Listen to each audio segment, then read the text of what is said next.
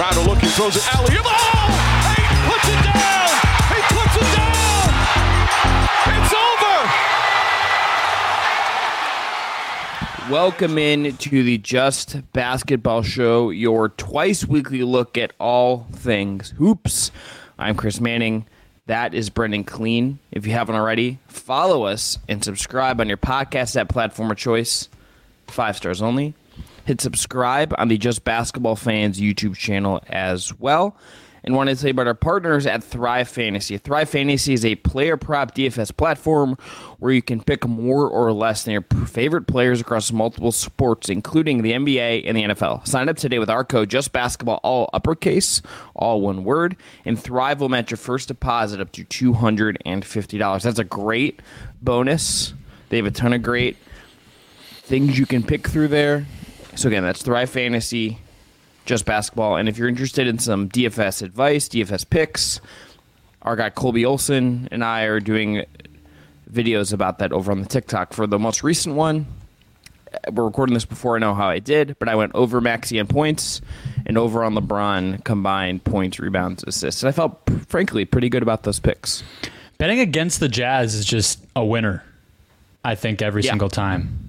Like, that should just kind of be one of the immediate, who are the Jazz playing? Is there any individual offensive weapon that you can just over on everything and prosper? It's a good recipe, I think. Also, Tyrese Maxey with the heater he's on to start the year against a team really without a good point of attack defender right now in Cleveland, which it just seemed like a very simple, straightforward kind of bet there for me. So we'll see. All right. Very hopeful to say right now, Chris, that the Cavs don't have a great point of attack defender right now. Isaac Okoro was hurt. Yeah, and how much did he play last playoffs? Not as much as he should have would be my take. Okay, well, I'm just saying. It's optimistic. Guy, I love it. I'm happy that you're still holding out hope. Yeah, him and Okogie. I'm going to be there until those islands have been obliterated by global warming, Brendan. Mm-hmm. Good. That's me. Next to my DN Waiters, next to my house on Waiters Island, which is, been lost to time and sand and hurricanes and monsoons. So that's tough. Time comes for all of us.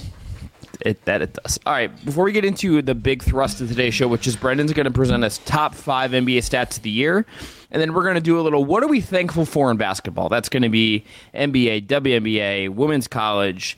I'm thankful for two very specific players. I'm thankful for a certain NBA player being very good at one certain social media platform. You can probably figure out who that is. But I want to ask you first, Brendan, have you watched at all, or are you at least aware of this David Beckham documentary on Netflix?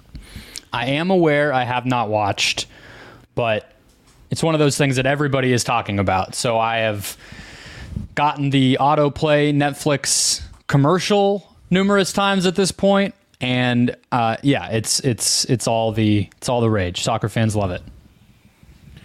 So it's really good. I'm 2 episodes in, and I'm quite enjoying it. I'm enjoying some of the behind-the-scenes stuff. I'm enjoying the candidness you're getting from both David Beckham and his wife and a lot of his former teammates, many of whom now are pundits now and so good at talking. It also made me wonder what NBA player or basketball player in general could live up to like this kind of documentary with the media circus and all that stuff. That is like a cultural icon that had some very ups and downs. And there's not quite, to me, Brendan, a one-to-one analogy because there's this point in the first episode where Beckham has this, gets sent off against Argentina in a World Cup game. And then he becomes like public enemy number 1 in England. Yeah. There's not really like the international, like that kind of thing couldn't quite happen in basketball. It doesn't exactly work that same way. But then I was thinking, okay, who has like this certain era? Who had all of these things that kind of played into him? And there's a darker tinge of it, and he's also no longer with us. But Kobe Bryant is the one that I thought would have made the most sense for this kind of documentary. If you're not going to give him the full Michael one, or if he doesn't get that, this would be the kind of person I want to like view them aging through that. He would be the one that I would have wanted for that. But now I'm also there's got to be some other really interesting candidates to do a little documentary series and kind of chart them growing and go through all of this in real time and with a high production level, which just has, because we've seen some more schlocky documentaries of guys in recent years. I won't name names, but you can find them pretty easily. The issue with this is how famous David Beckham is and how famous his wife is. Yes.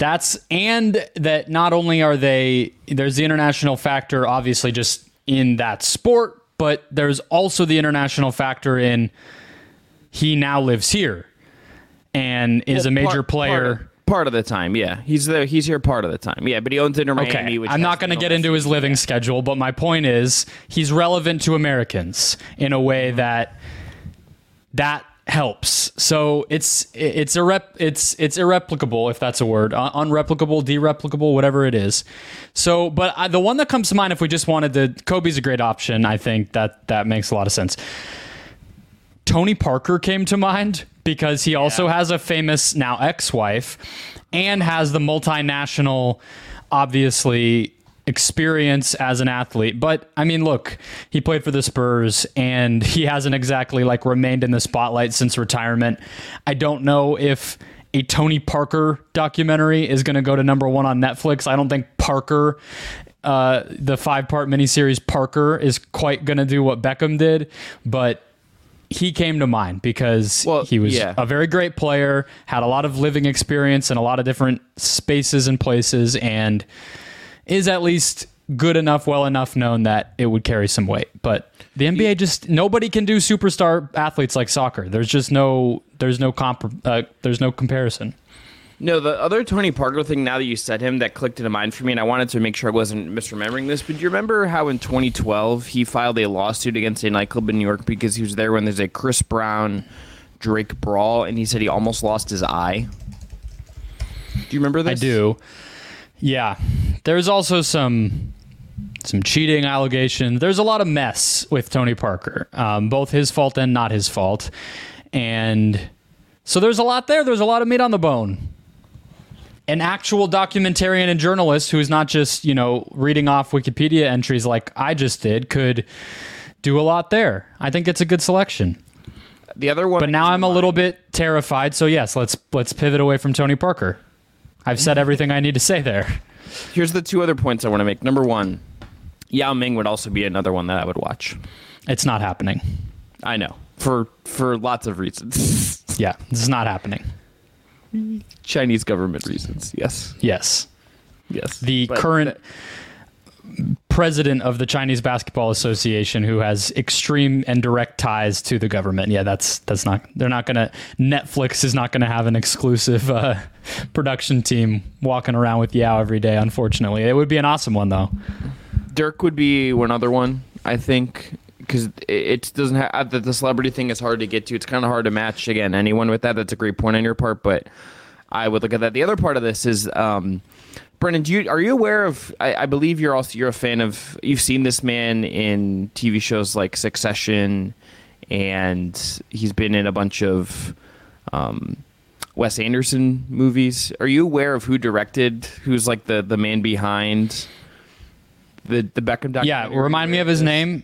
Fisher Stevens. Hugo. Hugo. So my best friend works near the World Trade Center in downtown New York and has on, I believe, multiple occasions seen Fisher Stevens and Leonardo DiCaprio taking a walk along the Hudson River on like a midday lunch, like get some fresh air, little traipse together. Just those two. So Fisher Stevens is absolutely out here.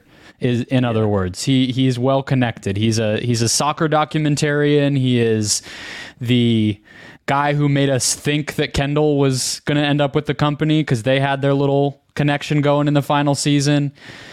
And apparently, Leonardo DiCaprio's right-hand man in real life. He's just doing it all. Yes, it's great. So he should direct Yao, is what you're saying. Dirk. Probably Dirk. Okay, Dirk. All right. Dirk's not cool enough. I'm sorry. It'll be like Boris him Diaw? and the... No. You're asking me if Boris Diaw is on the level of David Beckham? I think we've crossed into too Here's the small niche. Brennan, here. the reality is that I think the actual answer is someone who's it would be Kobe, and it's just not that's obviously just not an option. So I don't unless it's who among the later stage stars now could it be? Is it Curry? But he's got his Apple. He already had the Apple one. Is it Clay's not quite at that level? Kyrie is much too complicated. The one that came to mind before you said Kobe, and I think Kobe is just a better version of, is Carmelo Anthony. Also, Actually, celebrity wife, and has some just personal life stuff that could be interesting, and is a super kind of smart, well-spoken guy that's connected around the league. You could get other athletes to talk about him. He's one of those underrepresented or sort of underrated, but players love him kind of guys. I think Melo could be an answer. I kind of think Melo is actually the answer for everything you just said, but he's also going through this thing, kind of like how Beckham goes through in this documentary, where he is kind of around New York more in a way that he wasn't always. Now, that relationship seems a little healthier than it was at certain times. Yeah. So I'm into the Melo one. Recent hot one to guess, Carmelo Anthony. So Melo on Netflix, directed by Fisher Stevens, coming to your Netflix app in fall of 2024, and we're executive producing. Fall? Well, yeah, we're absolutely executive producing. No free ideas here. All right. Anyway, on to top 5 NBA stats. Number 1. I don't know if you've seen this, but it's absolutely insane, and it is regarding the Oklahoma City Thunder, who once employed Carmelo Anthony. Mm-hmm.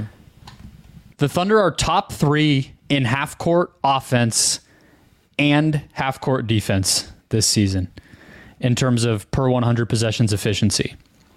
They are a top 3 half-court offense and defense. And we talked about this earlier in the week, Chris, but that's exactly why I think you're seeing Chet Holmgren in the top 10 of a stat like estimated plus minus. Mm-hmm. And some of that kind of unexpected stat darling type of stuff for him and a lot of other guys on this team. But especially with him, a lot of those stats factor in on-off. And they were not an amazing kind of overall team last year. They had very clear weaknesses. And as we expected and projected, Chet has just slid perfectly into all of those voids and lifted them to a team that, right now there's nothing about the Oklahoma City Thunder that would tell you they're not a championship contender. And that number just feels like the chef's kiss version. That's the number 1 bullet point you would list if you were just writing somebody an email to convince them that the Oklahoma City Thunder can win the NBA championship. Top 3 in half-court offense and defense. There's no hole to poke there. That team is just legit. We talked about them at contenders tier. There's not really anything I feel bad about other than youth and maybe some spacing stuff right now. But even if you just go down, Brendan, like Isaiah Joe would be a key piece for a bunch of other teams, and they got him on the scrap heap. And it's just he's additive to them. And Shea's doing what he's doing, and Chet has hit this ground. That team is just... I have no notes on this. The fact that honestly, Brendan, the fact that it's top 3 half-court offense is maybe the most impressive part of that to me, because that is usually I feel something I kind of defer to older, more kind of established teams in certain ways having that stuff, and they're this young team that's got a rookie, and they're just sure, let's go. They were 16th last season. They've added over 6 points per 100 possessions to their offensive rating in the half court. And to your point, they do turn the ball over more than some teams, and they don't get a lot of rebounds. So some of the kind of younger team mistakes are still here for them, but they're rolling anyway. And Chet's a big reason why. But really, if you look at the on and off stuff, it's just Shea. It's just when he's out there, they're incredible. And when he's not, they're worse. The minutes with Jalen Williams have actually been better than the minutes with Chet, but kind of no matter how you slice it, everybody's contributing. They have an identity. They feel like a contender ahead of schedule for sure. Number 2, Mitchell Robinson. is averaging 6 offensive rebounds per game so far this year, and has 29 more total offensive rebounds than anybody else in the National Basketball Association. 6 per game. You don't have any Mitchell Robinson thoughts? This dude's killed your team, Chris. Start crying or something. This is a performance for you. No. Not performative in that way. I thought you were still talking. That's why I wasn't saying anything. I thought you had. No, he's going to lead me somewhere. He's just gobbling these up. I have another backup stat for you, too, which is who's number 2 in this total offensive rebound category. But give me your Mitchell Robinson thoughts, because he's a monster. And there's been times, Brennan, where I have thought Isaiah Hartenstein was like the better center than him, just because I like the playmaking. And I kind of feel like even with, if you look at Mitchell Robinson's like shooting numbers for the year, he's like leaving food on the table as far as like 2-point percentage. There feels like there's like another bump for him coming, just if he keeps up this offensive rebounding rate, which is like a big jump from where he was last year, and finishes at a more normal clip for himself. That guy's just going to be a problem for not just like a team like Cleveland or any of these other teams in the middle of the East, but like that's going to be on the game plan in a playoff series for the Knicks. And if that's maybe a small way they're a little more dangerous than last year without having to make any trades, that's a big dub. I really like. I have, as you watch him, you watch how physically, as you watch how he uses his frame. He's just like an artist at this very specific thing. That guy rocks. I want to see him like defend small ball 5 Giannis in like a second round playoff series or something. I think that'd be cool. Yeah, I mean, a fully healthy year for him where he can start to make good on, I mean, pre-draft, and he had a really weird college experience at, I believe it was Western Kentucky, and then he was like, had eligibility stuff and wanted to transfer and ended up a second round pick and dealt with injuries. Like, this has kind of been a very slow launch for him, but if he can finally get his legs under him, play a lot of minutes and develop, you are talking about a guy who can, he's not just that, but we'll see. 2 more quick offensive rebounding stats, just since we're on the topic. Number 2, who I told you I would give you, do you have any guesses? It is not a center, so like, I'm not just going to be like, oh, it's Rudy Gobert. That wouldn't be crazy. It's somebody that would kind of surprise you. I'm wondering. No, I don't. I feel like you're going to tell me and I'm going to be mad that I didn't think of it. Just tell me who it is. Asar Thompson. I'm actually really mad that I didn't think of that, because that guy is just everywhere. That guy is absurd. That guy is like might F around one day and get a 5x5 game. Yeah. Asar Thompson has more offensive rebounds than Mark Williams, Kevon Looney, Rudy Gobert, Domantas Sabonis, Clint Capella, Joel Embiid, Nikola Jokic, and he's like 6'5". The other thing is, New York is actually not number 1 in offensive rebounding rate in the NBA. It's just a tinge below the other team, but they're number 2 to the Utah Jazz, who have not had Walker Kessler for like half their games and play very small, and yet somehow are just destroying the offensive glass. The Utah Jazz are a very strange team. All right. The number 3 craziest stat of the NBA season so far. 2 players shooting basically 50% from 3 have one particular bond between the two of them. They are Dillon Brooks and RJ Barrett. Mm-hmm. Both Canadian, of course.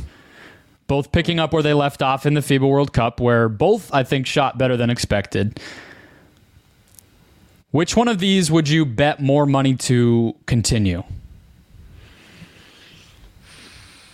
I'm going to go Dillon Brooks. I don't know why, but I just feel like that guy. I know why, because he's a better shooter than RJ Barrett. He also just like feels like he is in a zone right now.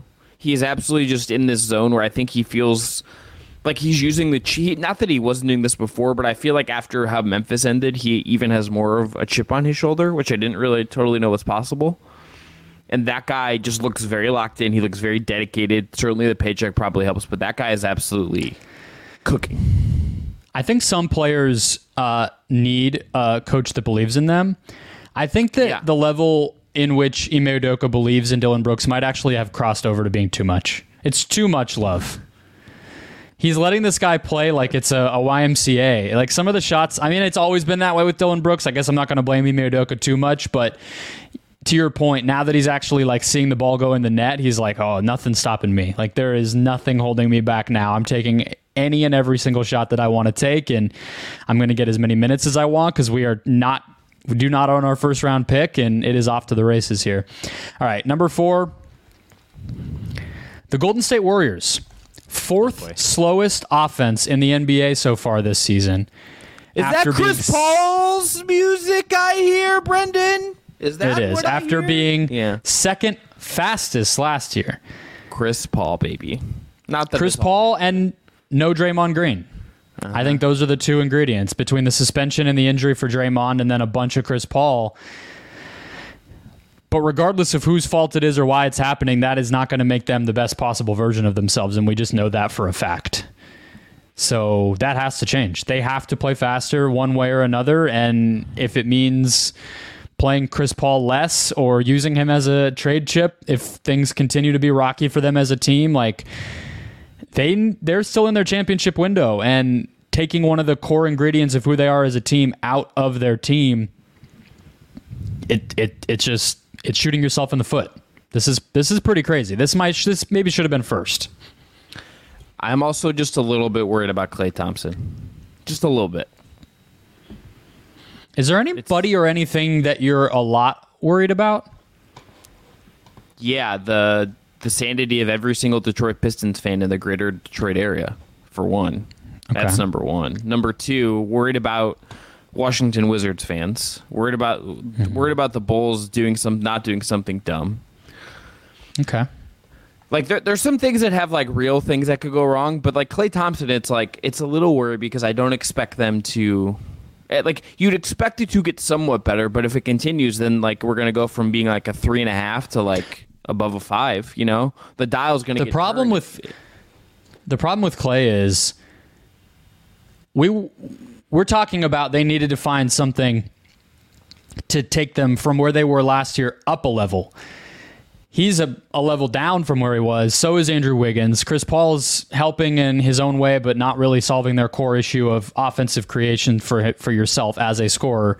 And Draymond has been, MIA. So the Klay thing is not the sole problem, and I agree his shots will go in, but somebody needs to be better than they were in last year's playoffs, and none of them are even where they were so far. So it's it's getting scary over there. And if even you're going to say, okay, one of the young guys steps it up in some way, like it's not that, but it's not at that level. Like even if they're getting good minutes from some of these guys or like stuff, which like they are already, right? I mean, they're getting fine minutes from Moody and Kuminga, but again, it's like, okay, but you're talking about like you're going to go up against the Phoenix Suns or the Denver Nuggets. It's not those guys aren't elevating at the level that it needs to if you're going to have this slippage on other fronts. 100%. Number 5, your backyard. Uh-oh.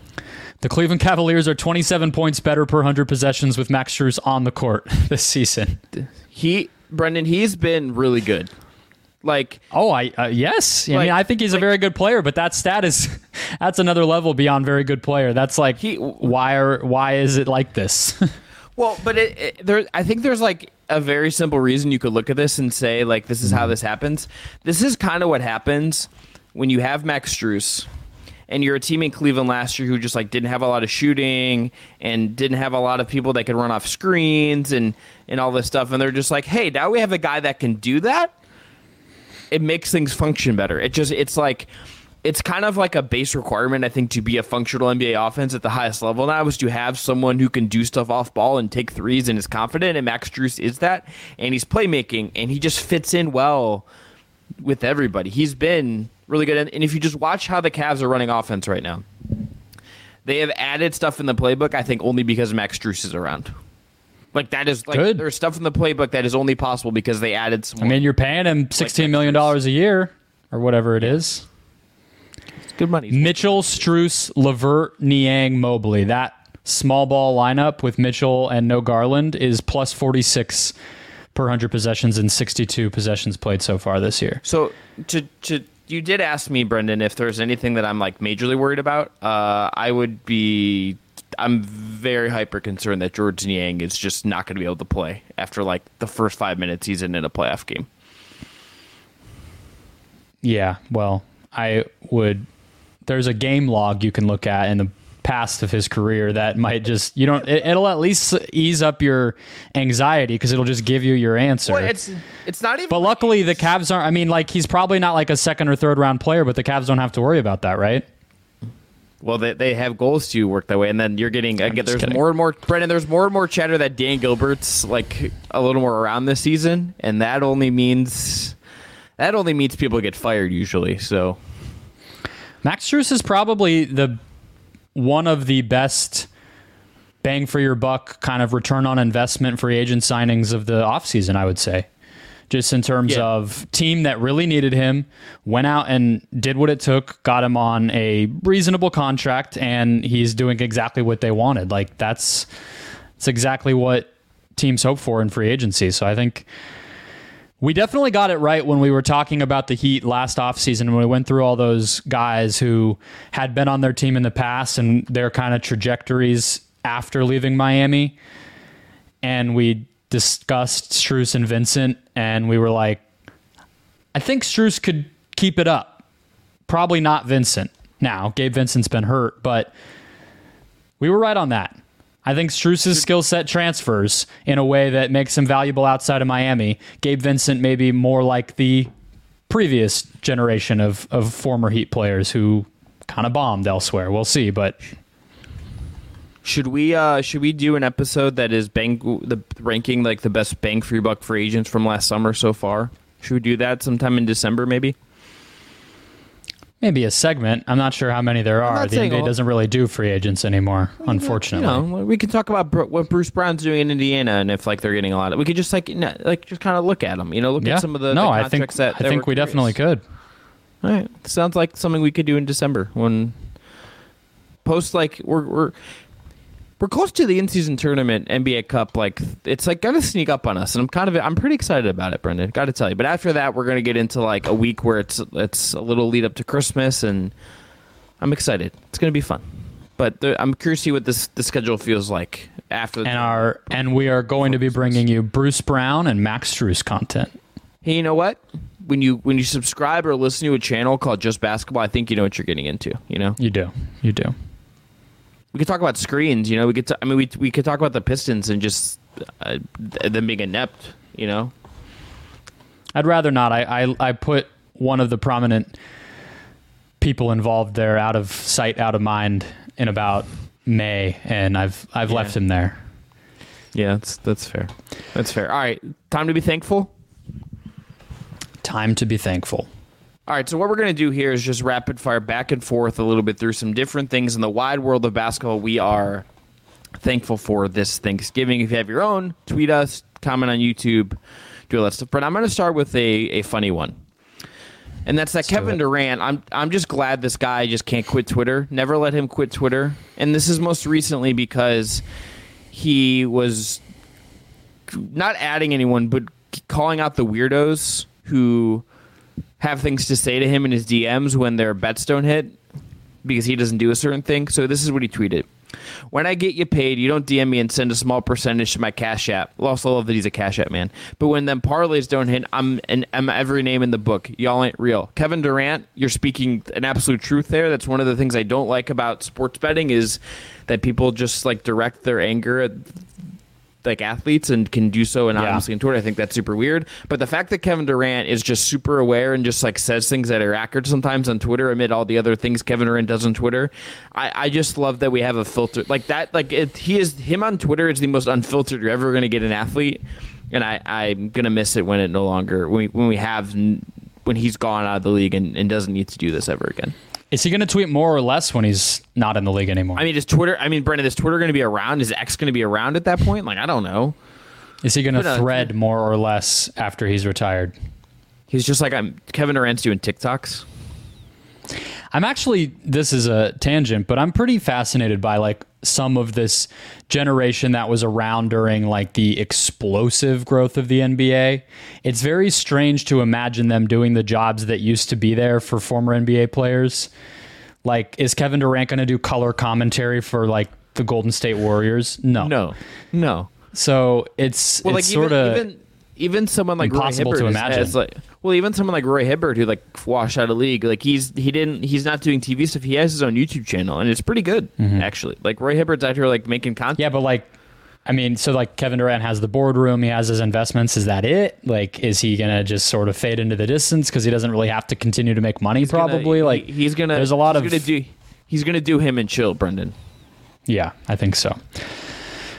All right, my number one. I'll just start us off a little bit more simple because some of mine are bigger conversations. So let's keep it loose. It's like the beginning of the Thanksgiving meal when you sit down with family and it's just catching up. It's niceties. It's not like how was your health scare in July, Grandma. It's like, hey, how are you? And so Caitlin Clark. I'm thankful for Caitlin Clark.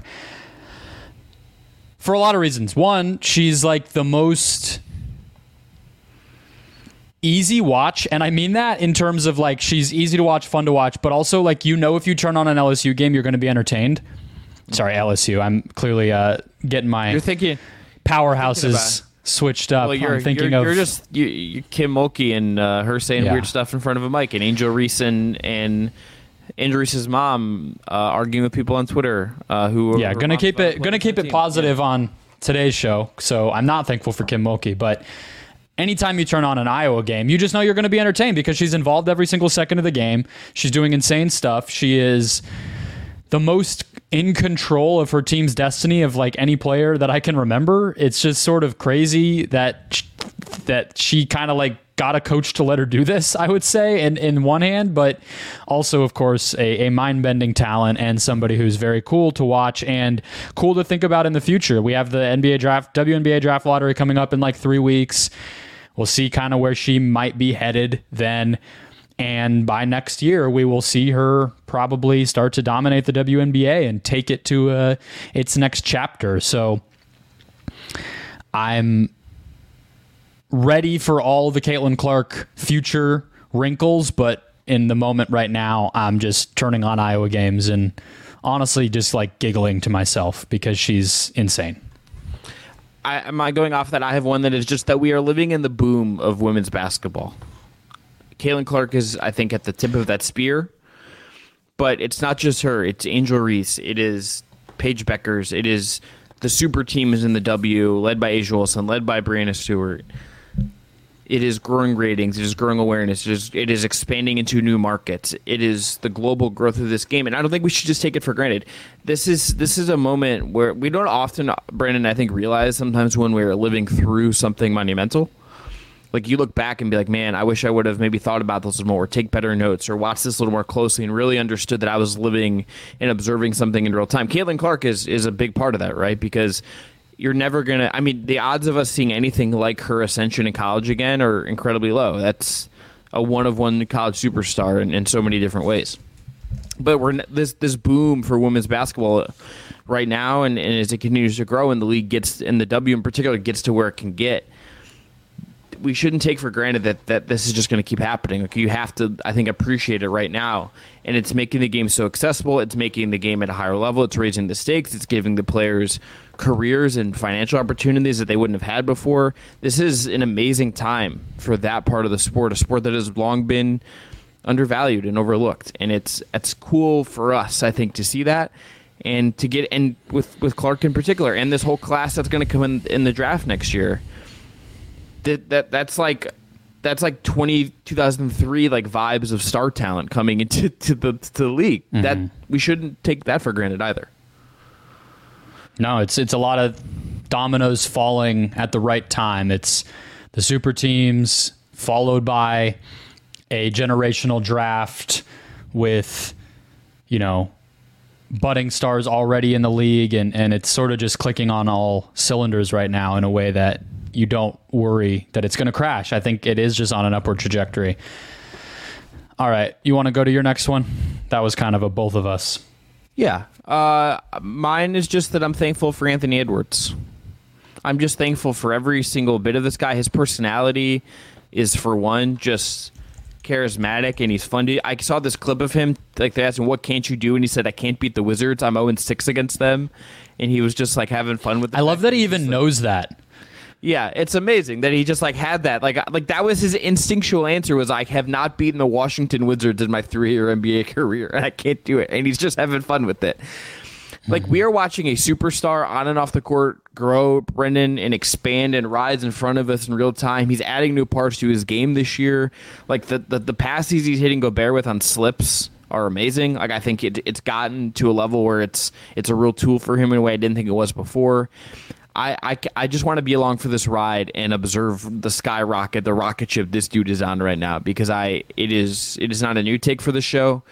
But I'm just thankful for that guy because he is charismatic. He's everything you could want in a young superstar. And it's very rare, I think, today, especially in the way that media works. You don't get guys that are this kind of raw and this you kind of feel like you kind of know them to some degree. Like, I don't feel like I know we have like a good read on like Shea or like pick another like young. He wears Skims. Superstar. He does wear Skims. That I do know that about him, I guess. Also, apparently he lived in a house owned by like a former crypto scammer, but that's maybe my Instagram's lying to me. The whole thing right now is like we don't get to know these guys in the same way I think we would have 10 years ago. Like Anthony Edwards by now would have had like a Lee Jenkins SI profile or a Chris Ballard SI profile or like an ESPN the Magazine feature that would have. The John Krasinski one was really good. Right, so you get that. But it's like you don't get them in the same regularity anymore, kind of updates throughout the career. You're really relying on players to want to be open with you and kind of tell you a little bit about themselves. Ant is one of the few guys in the whole league that I think really does just present himself as who he is, at least from what we can tell, and I love that. He is at 24% assist rate this year, which would be a mile past his previous career high. And the threes are still going in, 37% from deep. Like, as a basketball player, the leap is here, and the personality, it's almost like the basketball is catching up. Like, we knew this guy was going to be a star. It was just a matter of time, and here it is. Big game on Friday for the Wolves, by the way. They are tied with the Kings in the in-season tournament standings, and they play each other on Friday night. So that might be the Kings game we talk about next week. Give us an excuse to get two birds with one stone there.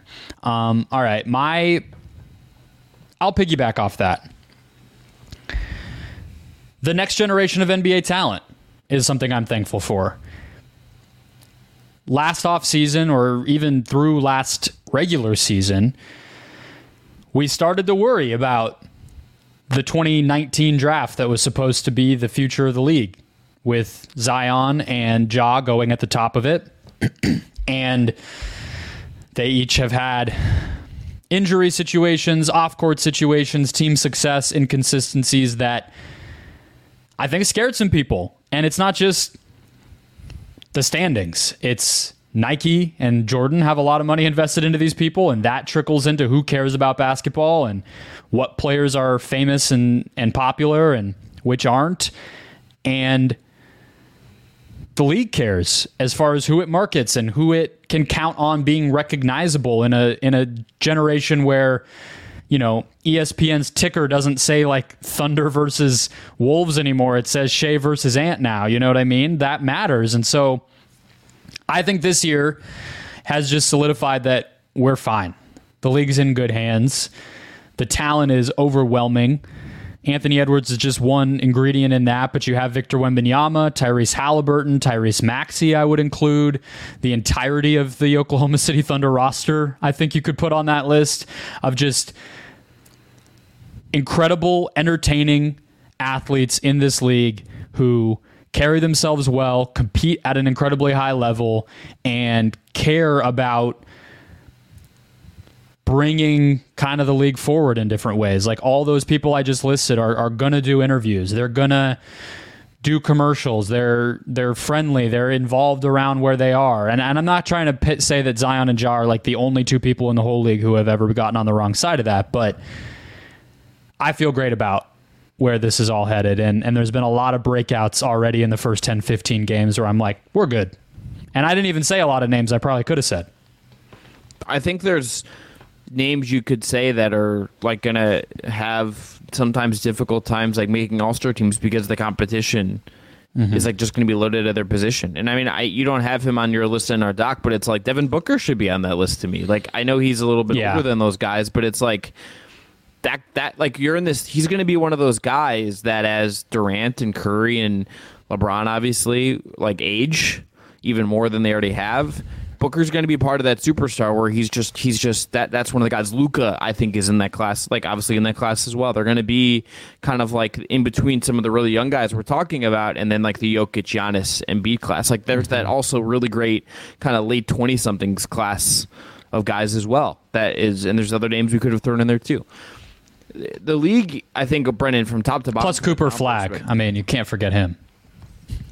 Yeah, just no more photo shoots with Duke. That was a tough look for some of the vibes there. Just PR advice: don't do things with pitchforks as a white man in the South. I think like overall, Brendan, top to bottom, the league is in just a place where I think the talent and the personalities you have are. It feels like in such a healthy place from a who the people are in the league right now perspective. I mean. You just the personalities are unique. You're getting different kinds of players. You're getting superstars in markets that are not traditional like hotbeds. Like the fact that you have this Oklahoma City team in Oklahoma City is really unique. And you have Halliburton in Indiana, and you have Ant in Minnesota. Like you have Wembanyama back in San Antonio, which is like aside from the Popovich era, like never been a real. That's not a hotbed destination, but he makes it that again when it hasn't been in some time. And then you're going to get expansion. The league just feels in like such a growth moment that I'm excited to see where it goes. But it's because of the star talent they have right now. That is what drives it more than anything else. It kind of feels like from the market standpoint, we're getting to the point where a lot of media pundit people tried to say we were a while ago. Maybe like when LeBron went back to Cleveland or things like that, where it's like, oh, the market doesn't matter anymore. And it's like, and then it kind of did because, Kawhi went to LA, KD went to New York, LeBron went to LA, and the chips kind of fell where they typically have fallen. But, you can be Tyrese Halliburton and, be on JJ Redick's podcast, and they're only on national TV once, but I feel like most NBA fans know who Tyrese Halliburton is. So I think we're headed in that direction. I mean, even Zion and Ja, it's Memphis and New Orleans. It's not exactly like those guys were being pinned as the next people because they played in like Miami and Dallas. It was very, very small for them too. And they were able to rise to the top and be, generational kind of hype guys in their own right, coming from South Carolina. Like, I think that's another cool aspect of it is you don't have to kind of come up through the, New York high school, Duke, drafted to the Lakers pipeline to be able to be the face of a league, get a shoe, be on the next NBA in-season tournament commercial in an oversized suit. Like you can do it from wherever. All right, what's your next one? I'm going to go with LeBron James. This is the most Chris Homer pick I possibly could do, but like we're not going to have him for much longer. We're just not. Like time, no matter how much longer he says he might want to play and all of that, I just like I can't believe that he's going to hang on and like do more than hang on, obviously, than for like that much longer. Like he is old now. It has been over 2 decades with this man. And he's still awesome. He's not the best player in the world anymore, but that guy is still incredible and does things that are breathtaking. And Brendan, frankly, I also just want the corny side of LeBron. I'm going to miss it. This guy is oftentimes unintentionally just the corniest person that has ever existed. This week, I keep seeing this clip of him doing a backwood celebration with Christian Wood, which is just like hilarious to watch LeBron like doing like he's smoking a blunt, and I'm just like LeBron. This and then did you see the back and forth with him and Stephen A. Smith on Twitter over it?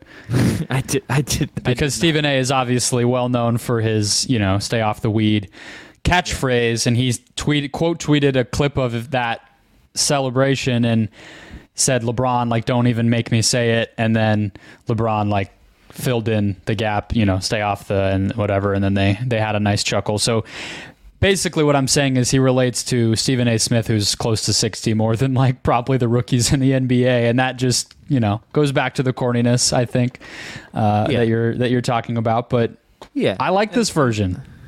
I do too. It's a different side of him. I kind of just want him on the grand stage as much as we can get it, just one or two more times. I don't know how much I believe that that's possible, but I'd like to see him at least get to try.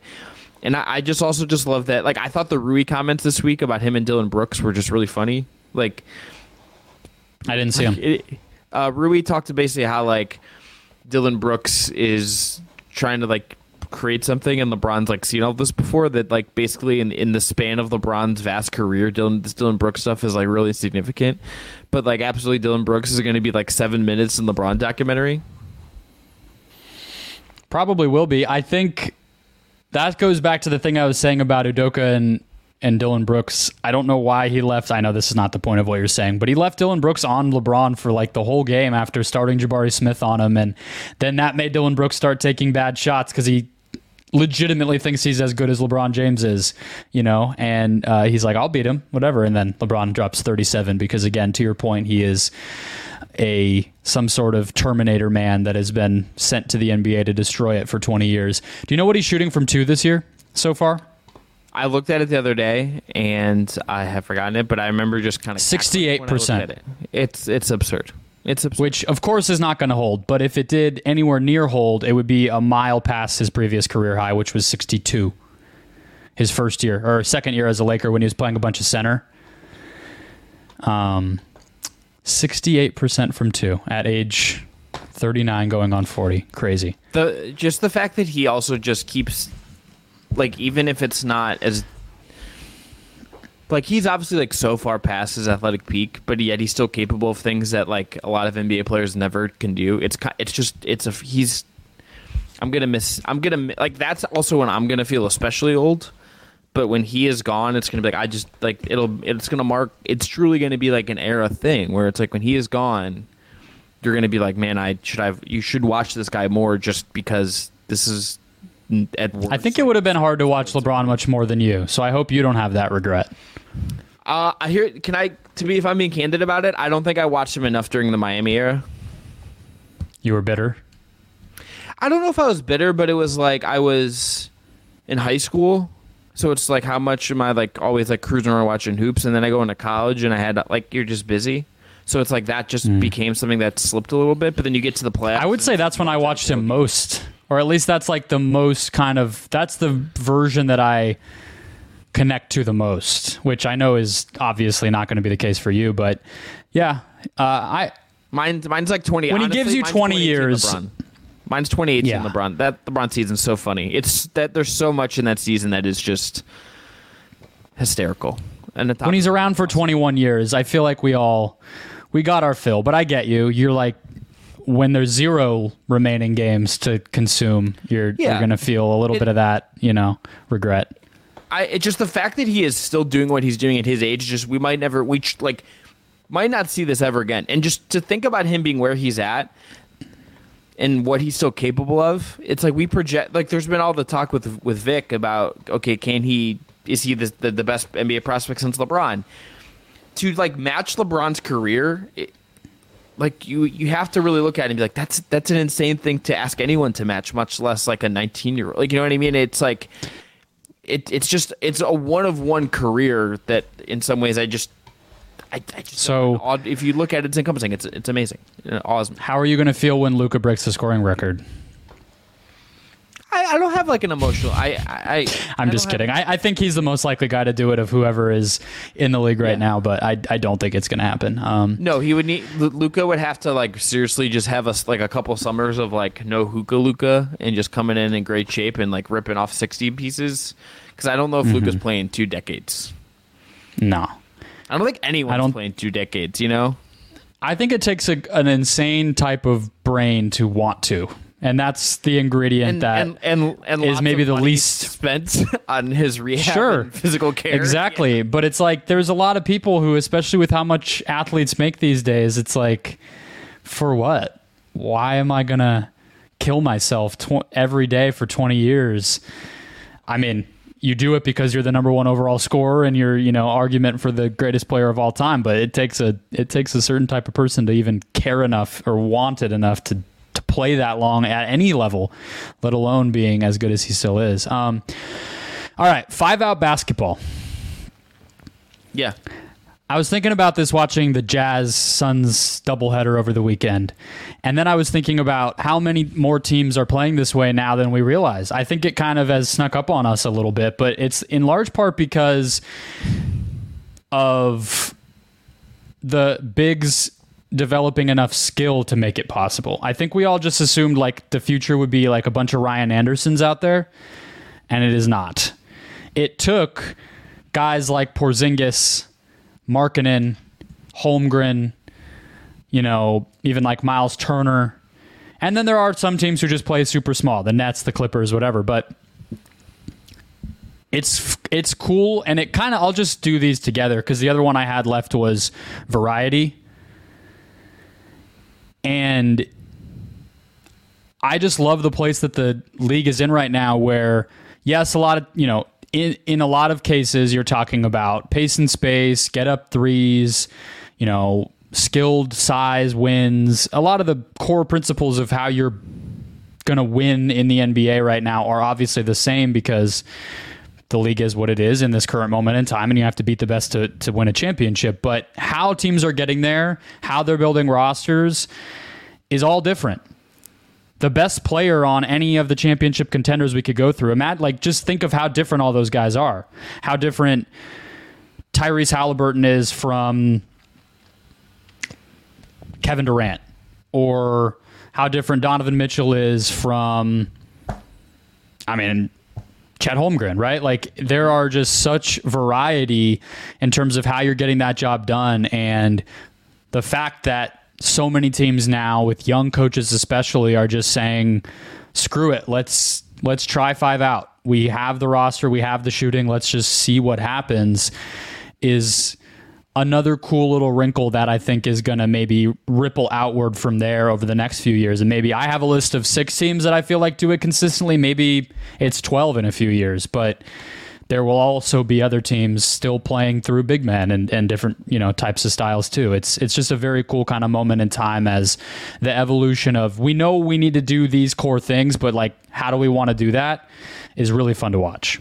Well, and the kinds of players we're getting, I think, is also, Brendan, just dictating a lot of this, right? Like, you're getting really funky, you're getting like non-traditional skill sets for different kinds of players, right? Like, look at the Spurs. They're like inverted in a lot of ways with Wembanyama and then Sohan like running a lot of point. And then you have the Thunder who just like have Chet Holmgren at center, and he's like the skinniest dude, and yet he's playing the 5. And you look around the league, there's a lot of the centers now run a little bit leaner. They're a little quicker, but they're still doing some traditional center things. And then you have guys that are one of one, like obviously Jokic, and you're getting these players that are just so. Like, I'd be curious to see like when guys that are like Cooper Flag is like a good example of this. It's like guys who are that age now and they're in the league in a couple of years. Okay, like what were you watching that led you to kind of be? But I think we're seeing that, honestly. Like, I think like somebody like Halliburton, or the way that these guys are so comfortable. Yeah, the Thompson twins, like the way that you're just seeing that comfort making decisions in the blink of an eye and playing basketball like it's a Hail Mary on a football field at all times is that byproduct. But you're absolutely right that more is going to come, and when every player in the league grew up watching this iteration of NBA basketball, what does that look like? But the part that came to mind when you said it is actually too how the non-shooters have been able to fit better now. And, I made the joke about like we all thought it would be a bunch of Ryan Andersons and how it's not going to be that. But we also, I think, all assumed that somebody like Asar Thompson would have no place in the NBA. Get out. If you can't shoot the ball, you're banished. We're not even going to consider you. But by having so much ball handling and shooting and IQ at every position now, we're sort of like working our way back into like, okay, maybe these guys can fit. And if you're smart enough and good enough to make that happen and use your other talent to allow those guys to be the best versions of themselves, even if they're not great shooters, those guys are having a little bit of a renaissance in their own way, or at least we're seeing new ways to use them, like Gary Payton and Bruce Brown being centers. You know what I mean? Or running your offense through Alperen Şengün. And then maybe you can have a Amen Thompson brought in because, well, if your center can do all this and he can shoot and play make, then maybe you can have a non-shooter like Thompson and use him in creative ways. And it's just cool to watch all the ebbs and flows of this because, it probably was never real, but people on national TV and otherwise spent a lot of wasted air saying that this league was like headed toward a bunch of everybody doing the same thing, bombing threes and playing boring basketball, and that's just a lie. Yeah, not every person in the league is going to turn into Daryl Morey, like a Daryl Morey disciple. That's like not what has happened, and the league is better for that. That is true, but that was never really, I think, on the table. I think most people don't really like the way Daryl Morey designed his basketball teams in some way, right? Like the Houston versions. Yeah, they definitely don't like the James Harden of it. Which the way Daryl Morey's team right now is playing is nothing like the way that Harden played. So even, you know what I mean? Like even that has evolved. So it's a fun moment, I think. Yes. All right. My last one. I just like that we're in this era of players doing good. Larry Nance Jr., is in the headlines this week for some work he's doing down in New Orleans fighting against food insecurity. He's been doing a ton of stuff dating back to the COVID year in Cleveland. LeBron has obviously done this. A ton of other guys have. Brendan, I think of sports teams and their communities in this country as communal goods in a lot of ways. Like they are part of the fabric of our communities in a lot of ways. I think it's important when guys put their name on something and go back and do something that is benefiting people. And I just like that we're in an era where we're seeing these communal fabrics, I think, strengthen between the NBA and its players in particular, more than ownership. I think that is just a cool thing in this overall kind of era of sports advocacy that I'm glad that we're getting that. I mean, in women's basketball, but also men's basketball. So I just am. It's cool to see that in real time and see what these guys are willing to put their money and time and energy into. And not everyone's obviously going to do it, but I think. Yeah, I think it's another thing to kind of watch with this next generation, to go back to some of the Ant and everybody else talk that we had earlier on in this, is how do they pick up that baton, right? LeBron and KD and different guys, Curry, who have gone out of their way to be outspoken on things or just be brands, but make that more than just a money-making endeavor. Like, what happens next? And I think the fact that you're seeing these other guys. I want also another example of this is Aaron Gordon. In terms of really purposeful stuff, he's done a lot of stuff with like young kids of color in STEM in different communities that he's played in, especially Orlando. And I like it. I mean, who am I to say? I'm not saying that not doing it this way is some sort of problem with me or something, but I appreciate, maybe as like a journalist or whatever, is being incredibly purposeful about it. Not just like everybody can do a camp. That idea has been around forever. Dominique Wilkins probably had a camp. It's not that that's not helpful, but it's like, you have more money, you have more resources, you have more awareness of this stuff. So like, identify an issue that's personal to you. Get people in your camp that can actually work on it and be able to make a real change. And, my last job before doing blogging about sports media, which is much less impactful career path that I've taken since, is we worked with a lot of athletes on this stuff and did like entrepreneurship seminars and giving back seminars, financial literacy, a lot of this stuff with different athletes.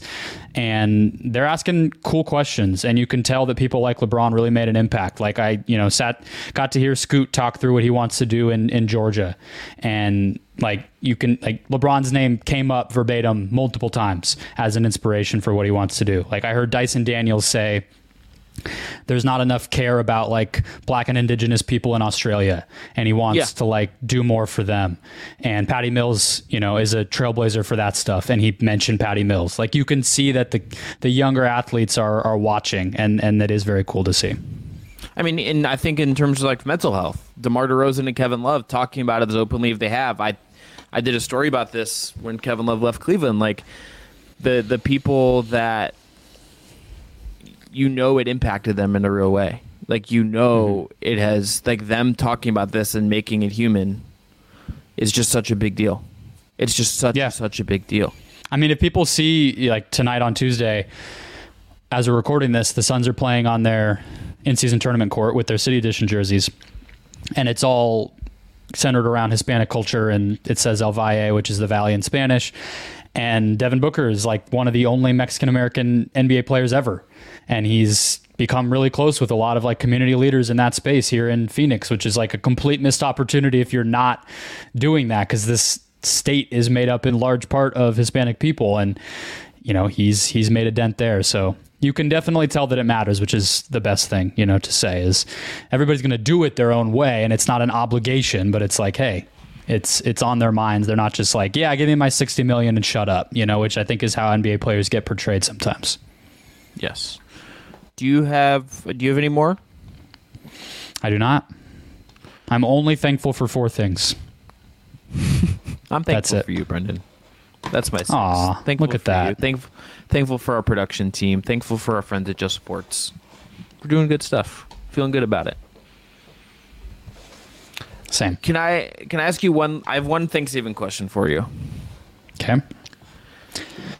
What's your favorite Thanksgiving dessert?